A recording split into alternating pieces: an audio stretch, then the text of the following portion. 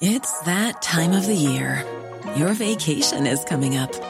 You can already hear the beach waves, feel the warm breeze, relax, and think about work. You really, really want it all to work out while you're away. Monday.com gives you and the team that peace of mind. When all work is on one platform and everyone's in sync, things just flow. Wherever you are, tap the banner to go to Monday.com.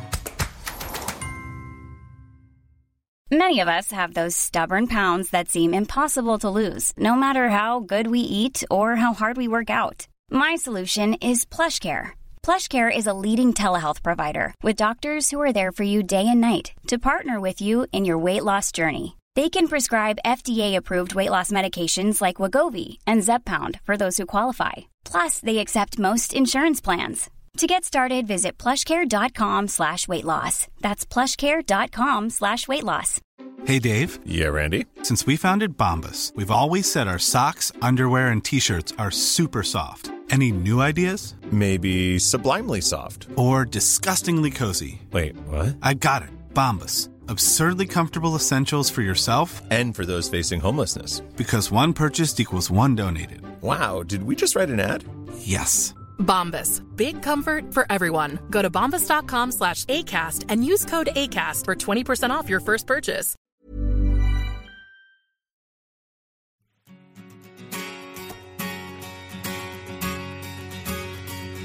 Sjung för gamla Djurgård nu. Sjung av hjärtat, sjung.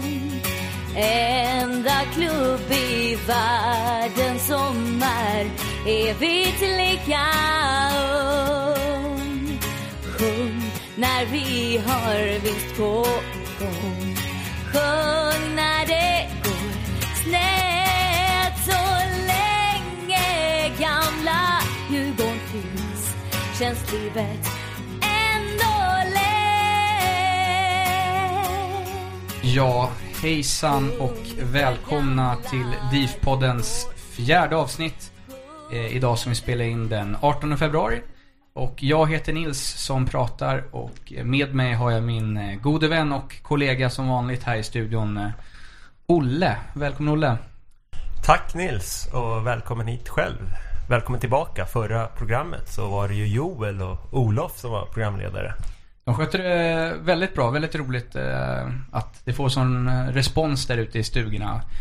Och egentligen kan man bygga vidare på det. Fortsätt skriv till oss på vår Twitter och vår Facebook och Instagram. Det är allting som ni skriver där tar vi till oss och tar med oss i programmet. Bland annat det här att Erlandssons brygga finns fortfarande kvar. Det är ju väldigt viktigt för att upplysa vår publik om. Ja, precis. Idag ska vi prata fotboll. Till skillnad från senast vi pratade tifo. Och vi har spelat träningsmatcher i helgen i Finland. I torsdags mötte vi Lahti och där vann vi med 3-2. I lördags mötte vi finska mästarna HIK Helsingfors. Där blev det oavgjort 2-2. Det lunkar väl på träningsmatcherna. Mycket oavgjorda resultat. Vad säger du Nils? Ja, jag är inte så pass inbiten expert i fotbollen så jag kan se vad de här träningsmatcherna ger. Det är lite svårt att göra med motståndet. Man vet inte hur bra det är. Vi hoppas att vår panel kanske kan bena ut det här lite senare i programmet. Men ja, det är väl kul att de rullar på där borta på andra sidan vattnet. Sen har Djurgården Hockey spelat några grymt viktiga matcher här på slutet. Framförallt i lördags då vi vann över Karlskoga med 4-0 och verkligen har hängt på kvalplatsen. Och här finns det ju all anledning att hypa matchen på onsdag hemma mot Leksand på ett fullsatt Hovet. Riktigt viktigt för eventuell chans på kvalserie. Sen har vi även bortamatch på fredag mot Örebro. Så alla djurgårdare som har möjlighet att ta sig till den matchen, ta er dit och heja på Djurgården i jakt på kvalserieplats. Jag vet att Järnkamina bland annat ordnar en bussresa till den. Så mer information om det Örebro borta i hockeyn, ack så viktigt, finns på Järnkaminas hemsida. Med oss i studion idag har vi också vår producent Olof vid spakarna, vår redaktör Johan och support i studion från Jockis. Välkomna allihopa. Tack. Och sist men inte minst, 3 gäster som ska snacka fotboll nu de närmsta 2 timmarna, eller vad det nu kan bli. Välkomna, och först ut av våra gäster Thomas Alexandersson, välkommen. Stort tack, kul att vara här. För oss som följer med och läser, du har en blogg på Nyheter 24 och skrivit en del texter för Djurgården Fotboll. Kan du berätta mer, vad har du för Djurgårdsbakgrund egentligen? Jag har ju ganska lång Djurgårdsbakgrund. Har ju gått på Hovet och Stadion sedan 1980. Aktiv supporter blev jag kanske på mitten på 90-talet, men sen att arbeta kring Djurgården gjorde jag främst 99 när jag startade sektion F, en ideell hemsida som låg på hos Tele2. Sen flyttade jag över den till Svenska Fans 2000, om det var 2001, då jag har en sorgkompis med Anders som grundade Svenska Fans. Så jag hängde med honom över dit då. Sen har det rullat på och jag har jobbat ideellt för Djurgården, skrivit till matchprogram och så vidare, och dessutom jobbat för föreningen i ett par år som anställd både i hockeyn och för fotbollen då. Och nu när jag lagt av med det så har det blivit ideellt skrivande på Nyheter 24 då, för att hålla igång fingrarna. Och var befinner du dig på Stadion? Vilken sektion är din hemmaort? Jag sitter nästan på hedersläktaren, rad 10, raden framför Tom Jakobsson och gänget. Så det är sektion E som gäller. Tack så mycket och välkommen hit. Tack. Vår andra gäst idag är Robin Fredriksson, som vi känner igen från hockeyprogrammet, som kunde ställa upp idag med kort varsel på grund av sjukdom, och det tackar vi mycket för. Välkommen Robin. Tack så mycket. Du är laddad inför uppgiften. Du fick ditt körschema väldigt sent där, men jag litar på dig. Du är en påläst kille, eller vad tror du? Ja, det ska väl gå bra. Fotboll och hockey i allmänhet är allt man bryr sig om, så det här borde man väl ha koll på. Du ska vara varmt välkommen. Och du sitter på Stadion på? Jag står i klacken. Vår tredje gäst idag är Jens Bergsten. Välkommen. Tack. Kul att vara här. Och det blir väl samma fråga till dig, om du får presentera dig själv lite. Vad har du för Djurgårds historia och framförallt då, vart sitter du någonstans på Stadion? Ja, till att börja med, jag sitter på sektion O då, som jag har gjort ganska länge. Sen jag flyttade från klacken. Jag kommer knappt ihåg vilka år det var, men det är nog minst 10 år sedan som jag har. Så länge jag suttit där i alla fall. Vi sitter på rad 9, det berömda SSC. Och jag har ju också skrivit i matchprogrammet ganska länge, och framförallt det är ju då fotboll. Så det var ju lite kort om mig då. Så kanske vi kan gå vidare till nästa punkt i programmet. Ja, om vi går på första frågan här medan folk fortfarande sitter på stolsitsen och lyssnar intresserat. Vi vänder oss till dig då, Jens. Vi har liksom gått uppåt, om man säger, från 2011 och började på plats 10, och förra året slutade vi 9. Kommer vi komma 8 i år? Eller vad händer med Djurgården? Går vi långsamma trappan upp, eller vad händer egentligen? Ja, självklart kommer vi sluta 8. Det är ju givet. Och sen blir det då om 8 år så vi nu är som guld igen. Det är klart. Nej, jag vet inte. Jag tycker det är ganska svårbedömt att se vad Djurgården står rent sportsligt. Vi har ju förstärkt laget. Kanske inte så jättemycket till nu, men vi fick ju Ayrton i somras då, som har ju varit ett lyft för laget. Det är ju en spelartyp vi behövde. Sen så Andreas Johansson kontra Daja. Ja, förhoppningsvis blir det ett lyft. Förhoppningsvis så får vi in lite vinnarkultur i Djurgården igen genom Andreas, och då tror jag att vi kan lyfta oss ett par placeringar. Så jag tror inte vi behöver kanske.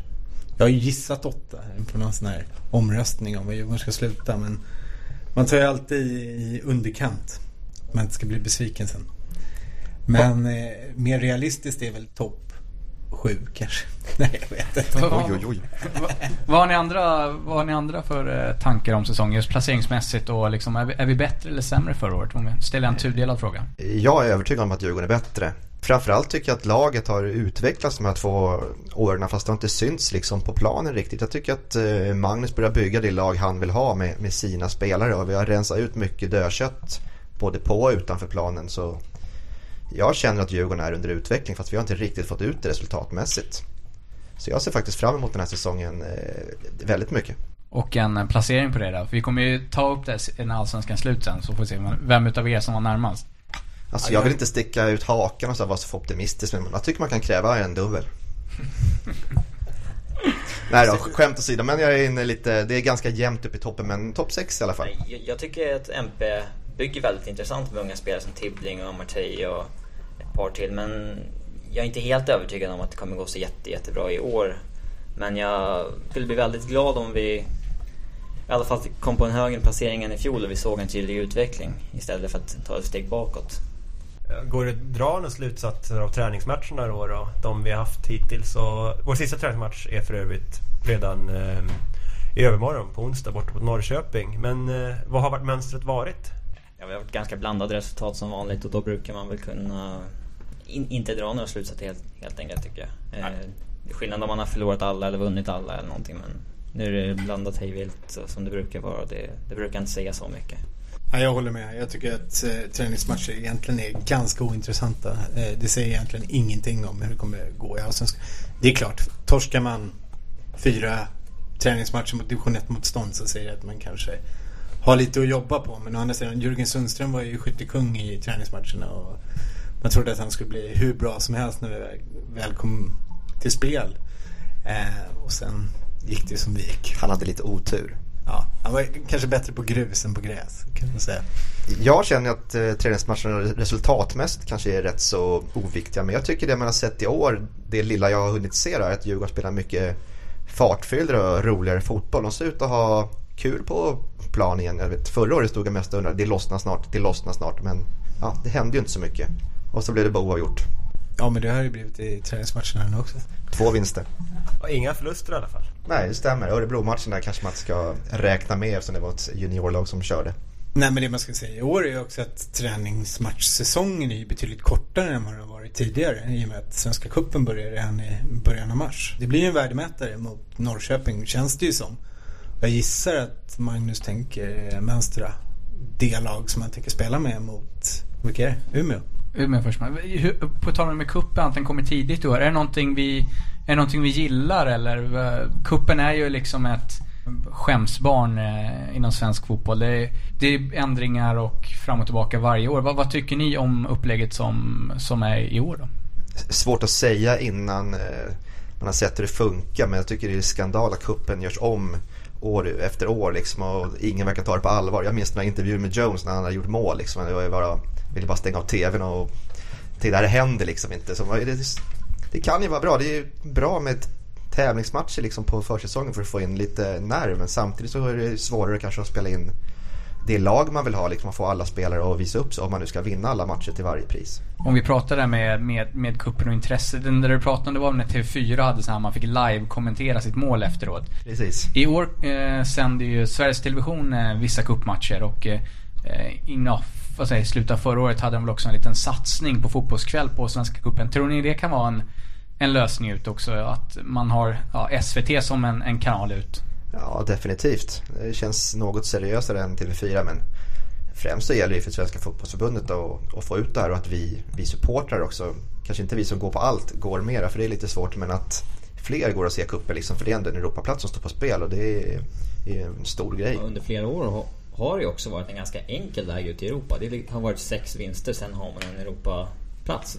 Flera lag hade ju kunnat satsa hårdare på det där. Jag kommer ihåg Tom Prahl, han var väl inte ens på en av Svenska cupen-matcherna när han tränade Trelleborg för att han skulle scouta någon spelare till nästa säsong istället. Så det är inte så många som tar det seriöst, men jag är inte helt säker på att det här gruppspelstänket kanske är rätt väg att gå, men det kanske är en början i väg från. Det är värt att testa på. Men frågan är ju också vad händer med kvaliteten i Allsvenskan när man ska formtoppa sig till kuppen redan i början av mars och sen börjar serien i slutet av mars. Tycker väl att kuppen förtjänar lite bättre. Jag är lite tvetydig till att göra det här upplägget, men det kanske blir bra och det vore kul. Gruppspel är ju för sig inte kuppspel, kan man väl säga. Här har du en poäng som jag var inne på också. Gruppspel är inte kuppspel och det var inte så himla pjåkigt att möta AIK på ett fullsatt Råsunda och sätta en punkt för en säsong där liksom med ett kuppguld. Det kan inte bli mycket bättre än så. Eller på stadion. Det var bara en del på vägen. Nej, vi ska inte riktigt lämna försäsongen ännu. Vi pratar om lagets insats och vad man kan dra för slutsatser av resultatet, men då vill jag fråga istället, kan man dra slutsatser av individuella spelares prestationer under försäsongsmatcherna? Vi har ju haft försäsongskungar som du nämnde, Jürgen Sundström. Vi har haft Jones som varit en gruskung. Christer Josef förra om åren. Vem är försäsongskung i år? Nahir Royal. Säger du? Ja, jag tycker han har sett pigg ut faktiskt jämfört med hur han såg ut förra året. Han dippade ganska hårt när han var dålig. Det var ju liksom, jag tycker att han håller en jämnare nivå, bra fart i sitt spel, kommer runt ofta på kanten liksom, och känns som ett litet hot på kanten helt plötsligt från att det ha varit ingenting. Alltså man hoppas ju verkligen på Neil Royal i år, för att ska Peter Nyman ner och spela högerback så krävs det ju verkligen att ett par av våra yttrar kliver fram, antingen Neil Royal, Sebastian Rajal också, eller att Filip Hellqvist tar ett kliv äntligen, eller Martin Broberg eller Brian Spann. Någon i alla fall måste ta det där klivet, för håller alla de samma nivå som i fjol så ser det riktigt tunt ut på de positionerna. Ja, Brian Spann, han har gjort 2 baljor.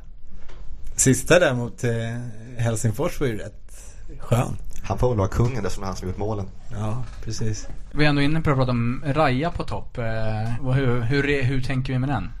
Jag gillar ju Raja. Inte så mycket flärd liksom. Han är ganska osexig som spelare och lite bristfällig teknik, men hans inställning är helt fantastisk, och han kan säkert springa vinst lika mycket som James Keen, fast Raja kommer säkert springa mer rätt. Ja, och på tal om Raja Lax, så han har fått spela 9, och det har snackats som att han ska vara 9 nu under säsongen. Sen har vi en annan 9, Louis Solignac, och en match fick även Filip Hellqvist starta som 9, även om det kanske inte är tänkt för framtiden. Men varken Raja eller Solignac har gjort mål.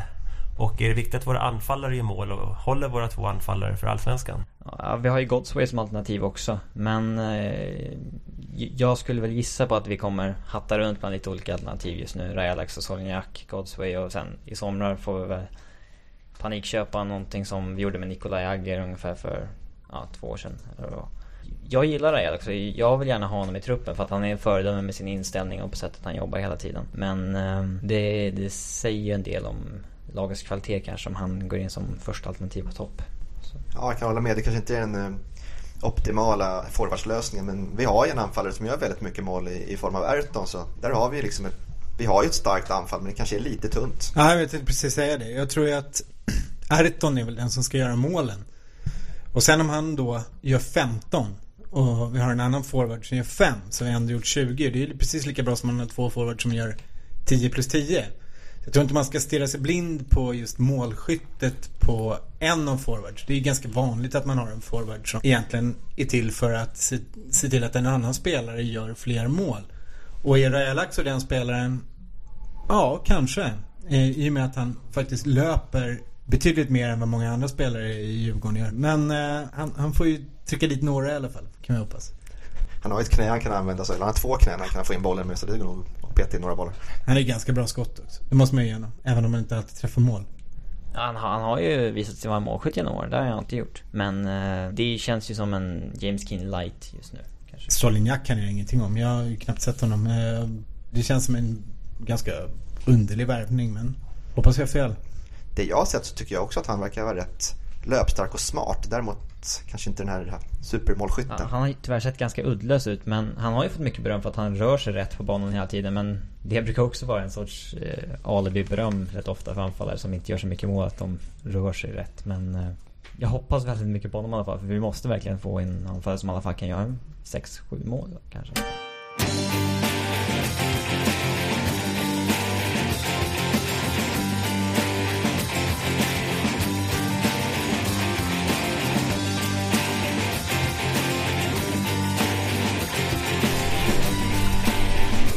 Ja, vad är då största utmaningarna för Djurgården fotboll nu och den närmsta framtiden? Och då menar vi inte arenan, det ska vi prata om lite senare. Jag tror att vi måste höja lägsta nivån helt enkelt. När vi vek ner oss i derbyt mot Gnaget förra året, så då dog ju hela säsongen och vi gjorde ett par riktiga jävla skitmatcher. Och sen var det ju inte speciellt kul. Det var liksom, vi visste att vi kommer inte åka ur, vi kommer inte ha en chans på en bra placering. Så jag tror att det är en nyckel att höja lägsta nivån för Djurgården. Att inte göra de här plattmatcherna. Att vinna de här matcherna som vi spelade 1-1 förra året hemma mot Åtvidaberg. Liksom. Att ta 3 poäng i de matcherna.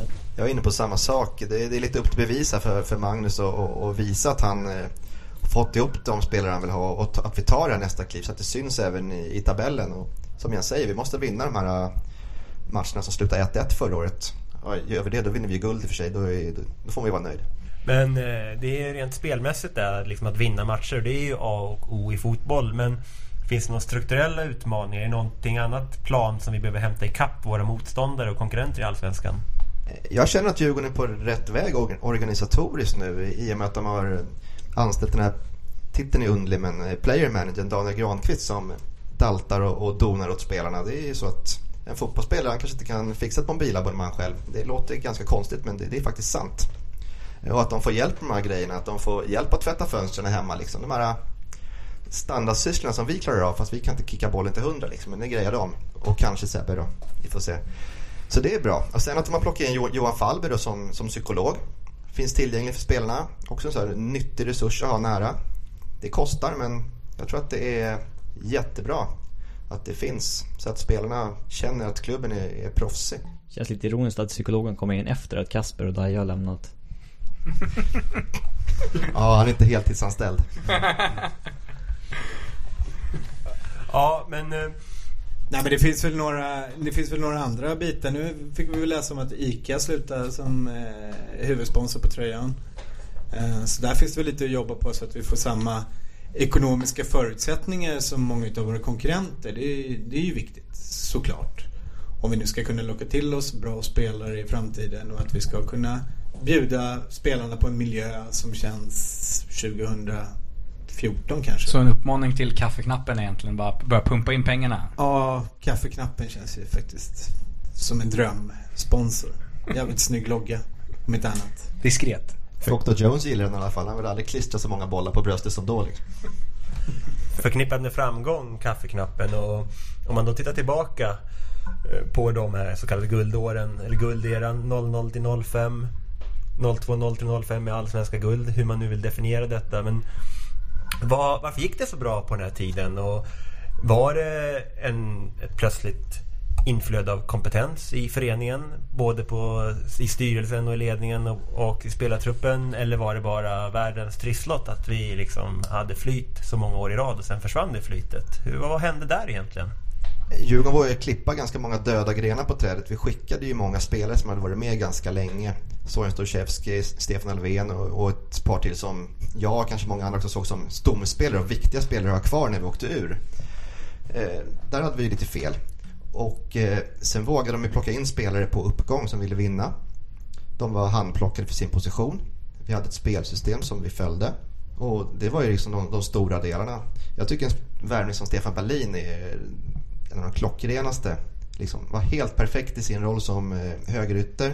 Han var lagom bra i Superettan. Han tog oss en bit in i Allsvenskan och sen fick han kliva av för bättre spelare. Perfekt spelare att bygga upp det här laget med. Andreas Johansson kom in ung, hungrig, suttit på läktaren på Råsunda. Bara det är ju liksom hur tungt som helst, vet vi alla. Kommer till Djurgården och får spela och utvecklas till en stjärnspelare. Smarta värvningar. Hittade också en bra stomme liksom, med Niklas Rask och Patrik Eriksson Olsson, liksom lojala spelare som köpte sina roller. De här smarta värvningarna, var det då beroende på bra scouting, och har den scoutingen i dagsläget? Hur har värvningarna gått idag, de senaste åren? De senaste åren har ju varit lite sorgebarn, men om vi backar bandet till 2000 så fick ju Bosse Andersson här ganska fritt utan att någon petade i hans jobb, och det skötte han väldigt bra. Och att vi sen hade 2 ekonomiska snille som kunde snickra upp en deal med Kim Källström var ju bara en bonus. Men jag tror också det att då i början av 2000-talet så dels var det ett ganska tacksamt läge att kliva in i och tänka nytt som Djurgården gjorde, och tänka nytt både när det gäller spelsystem och just den här spelidén som Thomas är inne på. Vi gjorde något nytt då. Vi började spela, vi lämnade 4-4-2 som alla andra lag spelade. Vi värvade spelare för sina specifika positioner. It's that time of the year. Your vacation is coming up. You can already hear the beach waves, feel the warm breeze, relax and think about work. You really, really want it all to work out while you're away. Monday.com gives you and the team that peace of mind. When all work is on one platform and everyone's in sync, things just flow. Wherever you are, tap the banner to go to Monday.com. I'm Sandra, and I'm just the professional your small business was looking for. But you didn't hire me because you didn't use LinkedIn Jobs. LinkedIn has professionals you can't find anywhere else, including those who aren't actively looking for a new job, but might be open to the perfect role, like me. In a given month, over 70% of LinkedIn users don't visit other leading job sites. So if you're not looking on LinkedIn, you'll miss out on great candidates like Sandra. Start hiring professionals like a professional. Post your free job on linkedin.com/people today. Millions of people have lost weight with personalized plans from Noom. Like Evan, who can't stand salads and still lost 50 pounds. Salads generally for most people are the easy button, right? For me, that wasn't an option. I never really was a salad guy. That's just not who I am. But Noom worked for me. Get your personalized plan today at Noom.com. Real Noom user compensated to provide their story. In 4 weeks, the typical Noom user can expect to lose 1 to 2 pounds per week. Individual results may vary. Bobby Stefanidis, men han gjorde ju ingen ljud av sig i någon annan klubb senare i karriären. Men just då på den positionen så var han jättebra. Och jag tror att det var dels så det här tacksamma läget, det var många av de här storklubbarna, om vi ska kalla det, som var lite på degis. Malmö hade åkt ur, AIK och sådär, vilka mer, IFK Göteborg inte heller. Lite baksmälla från Champions League på 90-talet och sådär. Jag menar, Hammarby vann ju liksom. Det säger ju allt. Ja, och så kommer vi in, då är vi nära att vinna 2001 som nykomlingar i Allsvenskan. 2002 vinner vi, 2003 vinner vi. Fördelen då var ju också att det var inte samma press på Djurgården att leverera resultat direkt. Vi hade åkt jojo liksom i 10-20 år känns det som. Och att vi är nykomlingar då, eller åker ner i Superettan, sen kliver upp då som nykomlingar i Allsvenskan, det är, ja, vem hade några krav på det här liksom? SM-guld, det var ju liksom bara en dröm som fanns långt bort i horisonten, om den ens fanns liksom. Det var ju så overkligt. Idag ska vi liksom leverera match efter match efter match. Alltså starten på 2001 var inte alls särskilt bra. Där låg man ju faktiskt riktigt illa till efter ganska många matcher, och man började faktiskt spela 3-4-3 innan man bytte till 4-3-3. Men då var det ju förmodligen samma press på Djurgården, så att man fick väl en annan arbetsro än man skulle haft idag med en sån start kanske. Men om vi pratar om det med, det är snack mycket om vinnarmentalitet och liksom att bra lag vinner ofta och så vidare. Alltså själva, kan det här bli liksom i fatet för oss då, att vi nu har för höga förväntningar på Djurgården? Jag tror att vi kräver, eller jag vet inte hur jag är, men många kräver i alla fall att Djurgården ska plocka in klara spelare som ska ta det här laget till guld direkt. Och med facit i hand har det inte funkat så här jättebra. Vi har värvat Patrik Haginge, Principe Kong och ett gäng till som har väl inte gått så där jättebra liksom. Vi på läktarna är ganska dåligt tålamod med att våga utveckla talanger, samtidigt som vi skriker efter att vi ska spela in talanger också. Och då kanske man får resultaten direkt, får man ju vänta lite. Men det är så att det är press på Djurgården i år, det är så ni upplever det? Inte mer än vanligt. Men däremot så tycker jag att Djurgården kan ha en press på sig själva att utvecklas och att ställa krav på sig själva inom. Jag såg att Ralf Edström hade klankat ner på att Mark Pedersen hade gått ut och sagt att Djurgården skulle komma topp 5. Ralf tyckte ju då inte att det var att Djurgården hade ett lag för att säga att man ska komma topp 5.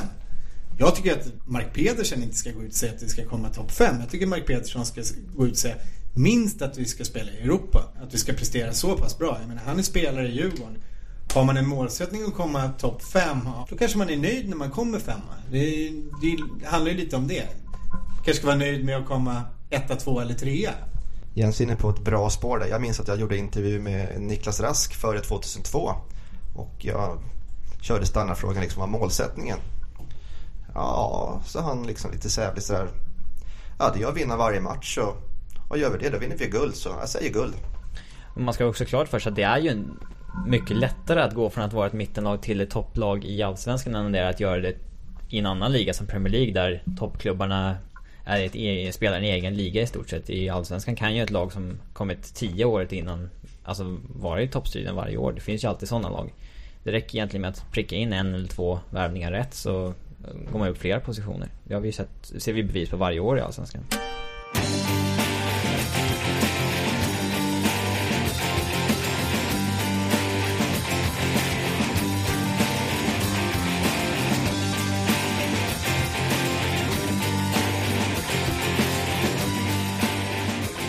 Om vi går in på lite anekdoter från förr här och gamla spelare, så vet vi att det går ju rykten om att det var en supporter som värvade Kim Källström. Ja, det ligger väl någonting i det. Vi har ju våran DIF-TV stjärna Ville Bäckström som härjade runt nere i Göteborg i samband med en bortamatch här 2001 med ett par White Russian innanför västen. Med tanke på att det är väldigt många barn som lyssnar på det så säger vi inte hur många det var, vilket tillstånd han var i, men ni kan ju bara gissa själva hur munnen gick på när han hade fått i sig lite sånt där. Efter matchen träffade Ville Kim Källström på något av stans utställen. Säkert något sådär 2 för 1 ställe med tanke på hur snål Ville är. Och Kim Källström också för den delen. Och där började Ville prata med Kim. Och någonstans så kom de väl in på att fan Kim, ska inte börja spela Djurgården? Det vore ju skitkul. Och Ville uppfattade väl det som att Kim tyckte det här var intressant. Kände väl någonstans att fan, Kim menar allvar. Han kan tänka sig att spela i Djurgården.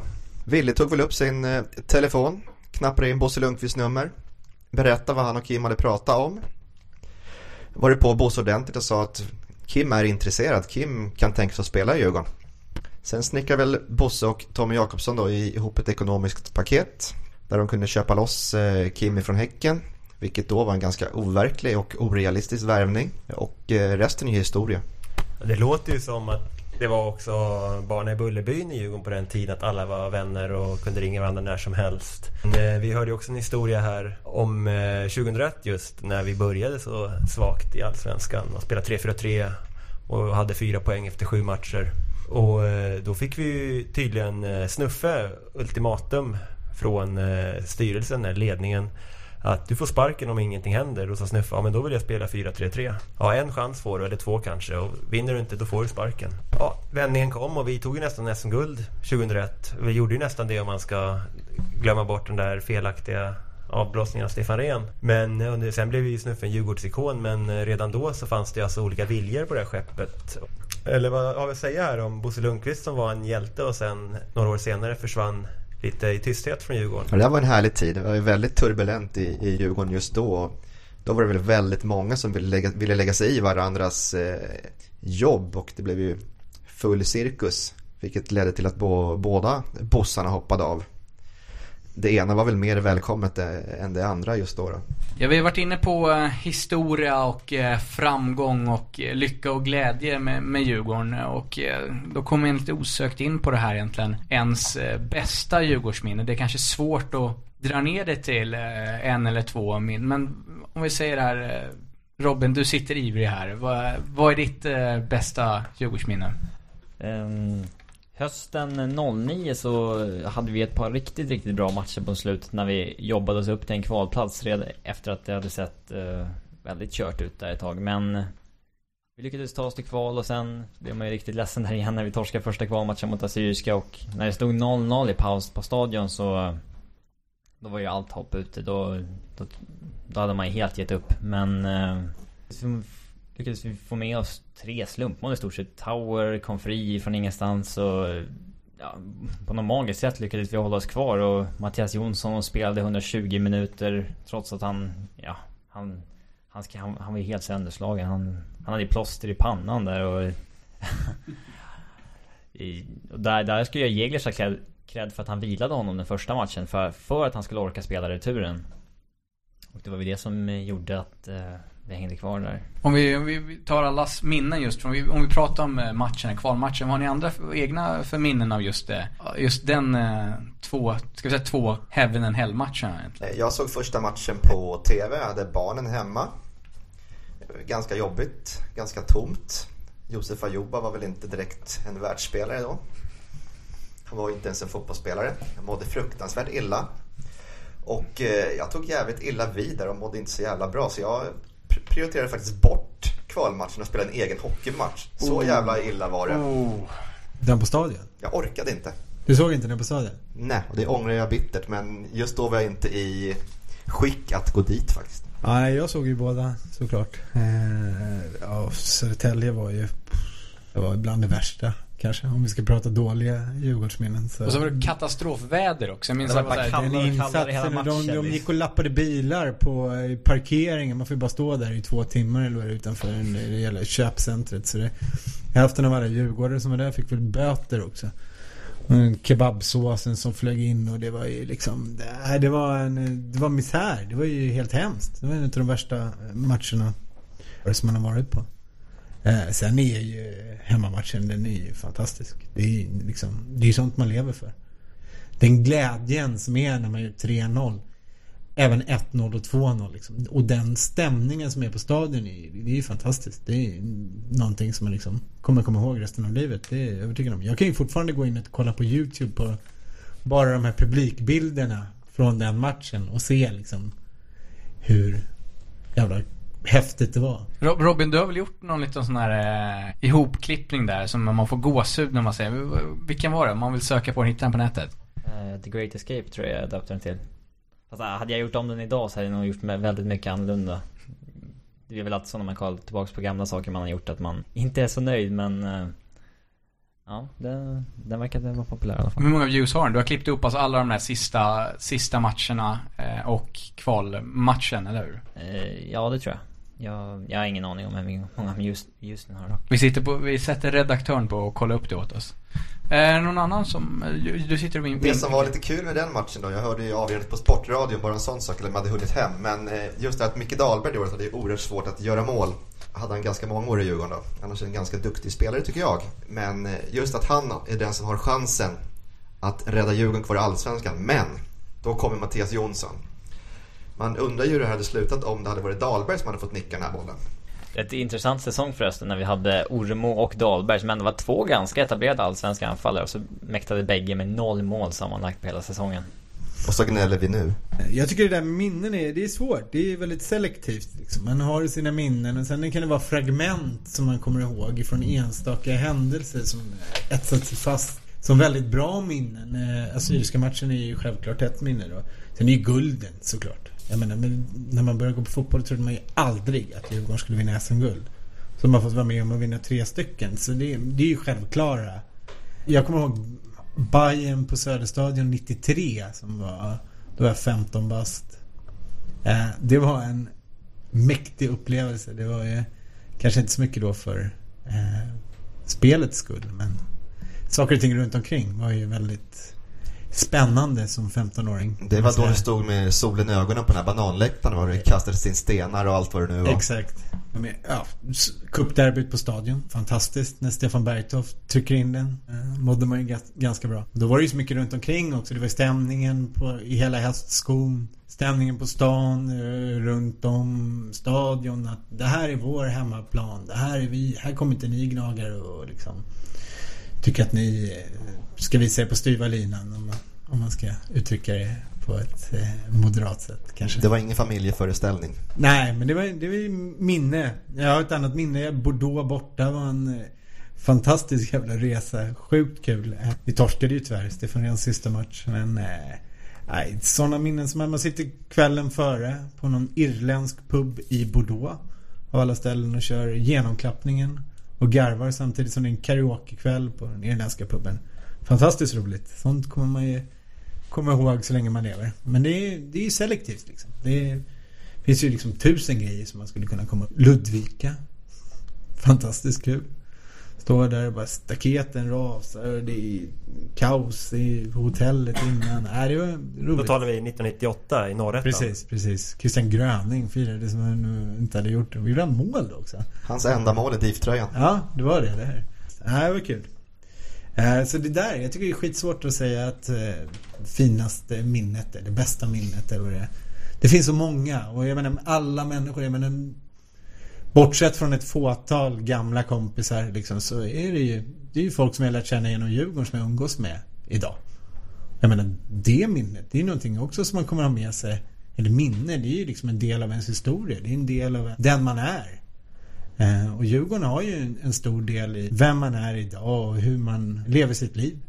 Så att fantastiskt. Jag älskar att vara djurgårdare och gå och kolla på Djurgården och spela fotboll. Det finns inget bättre. Thomas, har du också någon gammalt minne att dela med dig av? Det finns många, däremot inte från Bordeaux, för det var faktiskt en vadå-resa för mig. Det är någon som ligger på rygg i bildarkivet här på någon röd matta med en härliga Djurgården-tröja, och jag hoppas inte mamma lyssnar, men det var jag. Jag myntade då omedvetet ordet Europaklass. Det lever kvar än idag, och det får jag stolt bära med mig och veta att det var jag som grundade.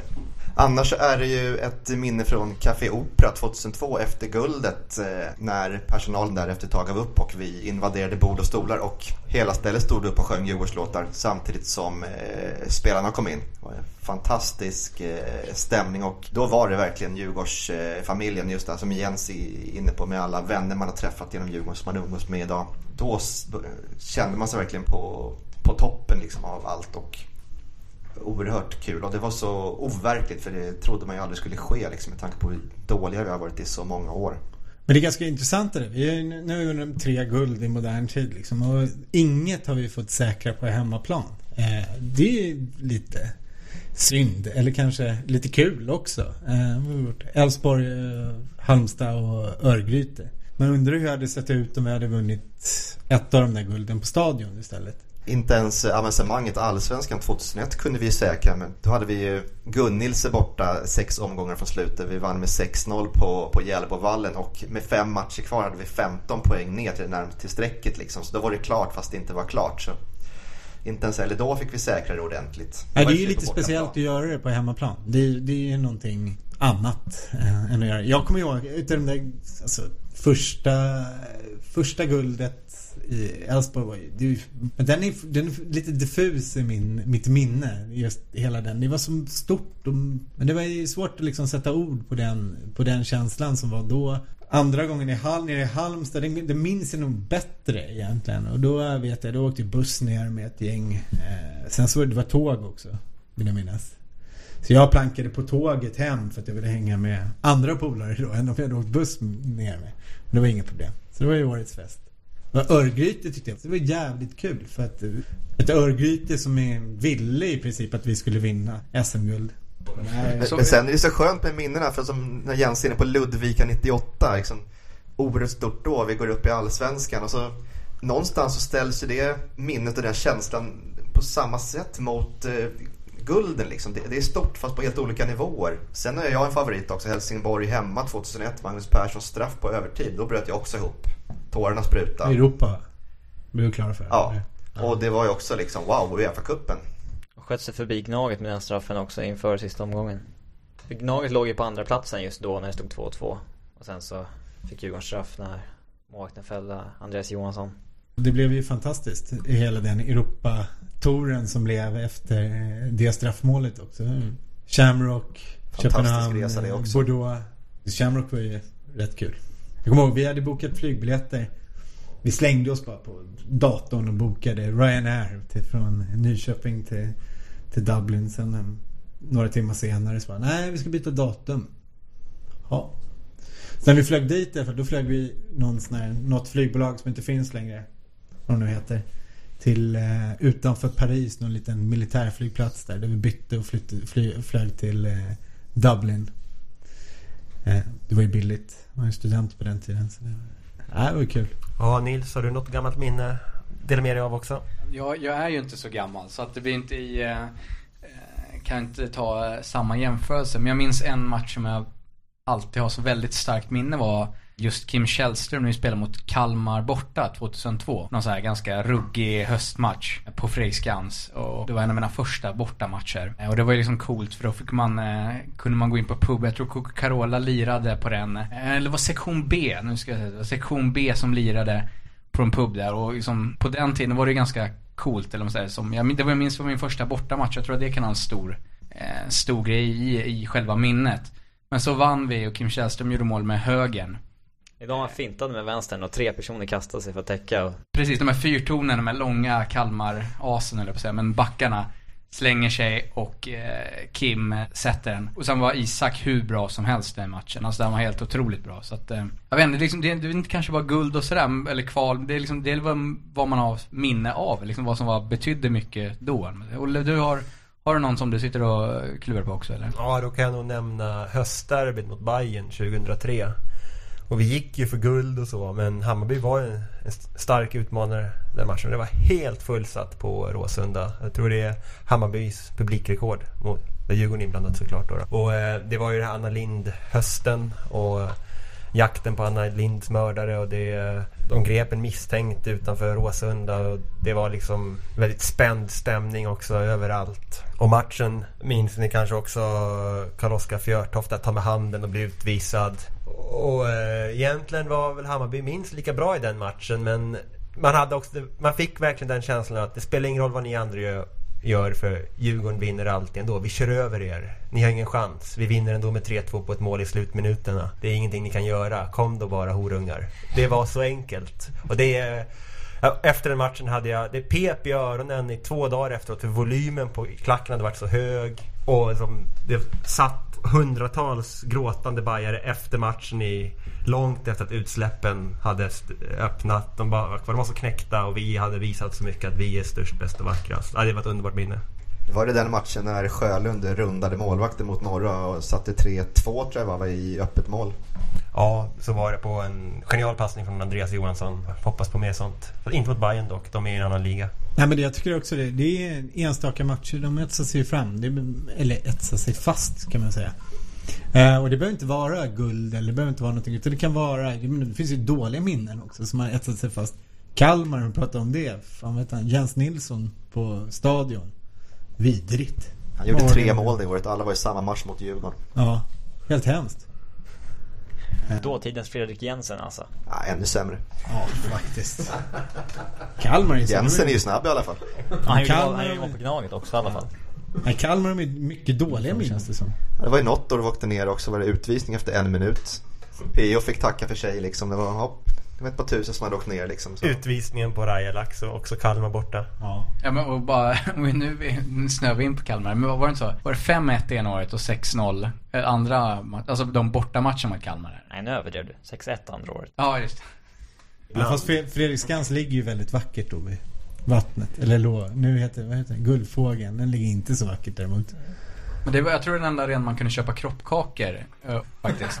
På Fredriksskans eller Guldfågeln? På Fredriksskans. Det var ju lite charmigt på sätt och vis. Lite charmigt med Fredriksskans var också att man kunde få kaffe och en jättekanelbulle för 10 kronor. Man inte fattar man tar betalt i alla fall. Ja, men det var ju något då där också när de stängde in oss 2000 man på platser för 500 typ. För att klättrade över taggtråd för att komma därifrån, för vi låg under med 3-0 i paus. De har kollat Guldfågeln jobbar liksom med sina höns. När det går snett så länge gamla Djurgården finns, känns livet ändå lätt. Sjung för gamla Djurgården nu, sjung i ur och skur, visa folk att blåa ränder, de går aldrig ur. Vem som helst kan sticka upp, men vi är nummer 1 så länge gamla Djurgården finns, känns livet ändå